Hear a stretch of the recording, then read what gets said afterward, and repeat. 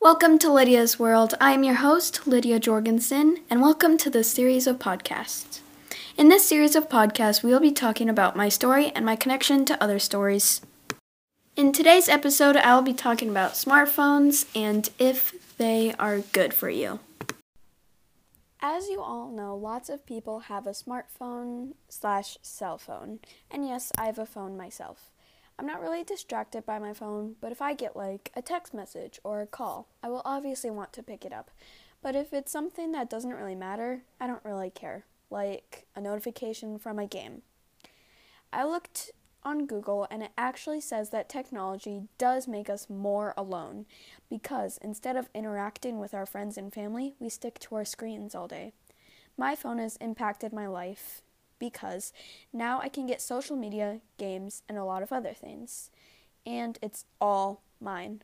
Also, if I have something personal to talk to my family and friends about, I can use my phone and no one will be able to see it without my permission.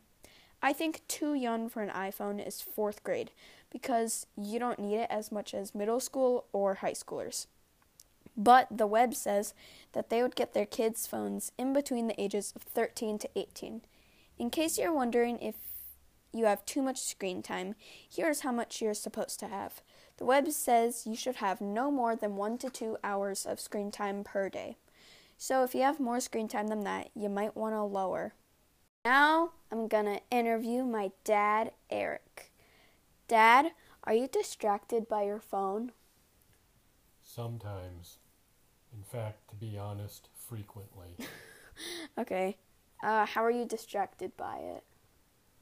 Like, what distracts you? Well, when I hear an email pop in, or I hear a text message pop in, or I see that I have a notification on Twitter or Facebook, Okay. I just go to my phone to see what it is, and then sometimes I find that I end up being on my phone for half an hour when I just went into it to look and see what the one thing was. Yeah.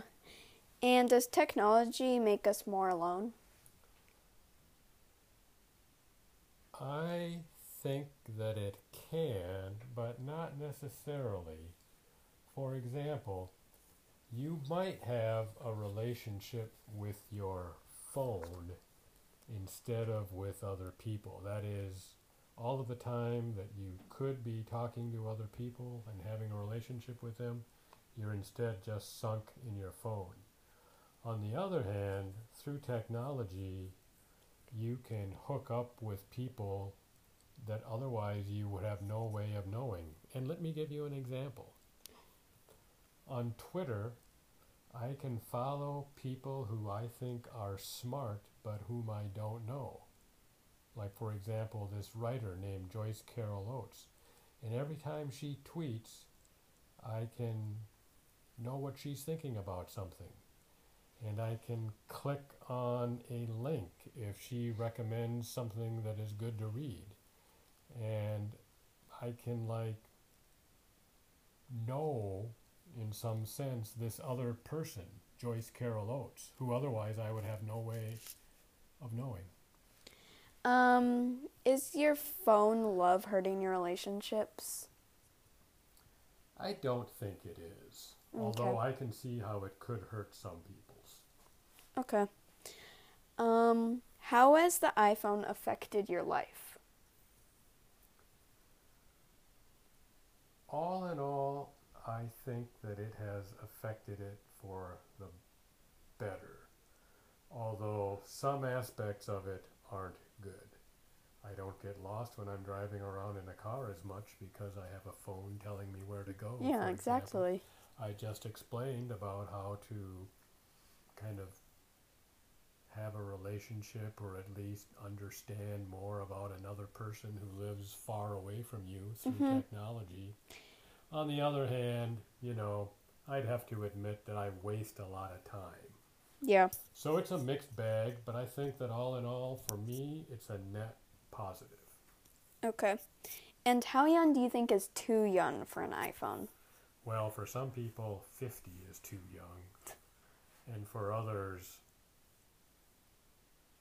10 is too young. Yeah. What about for you? I don't think a kid under age 10 needs a cell phone. Yeah, I agree with you. Thank you for watching this week's podcast on cell phones, and please join me next week on Lydia's World.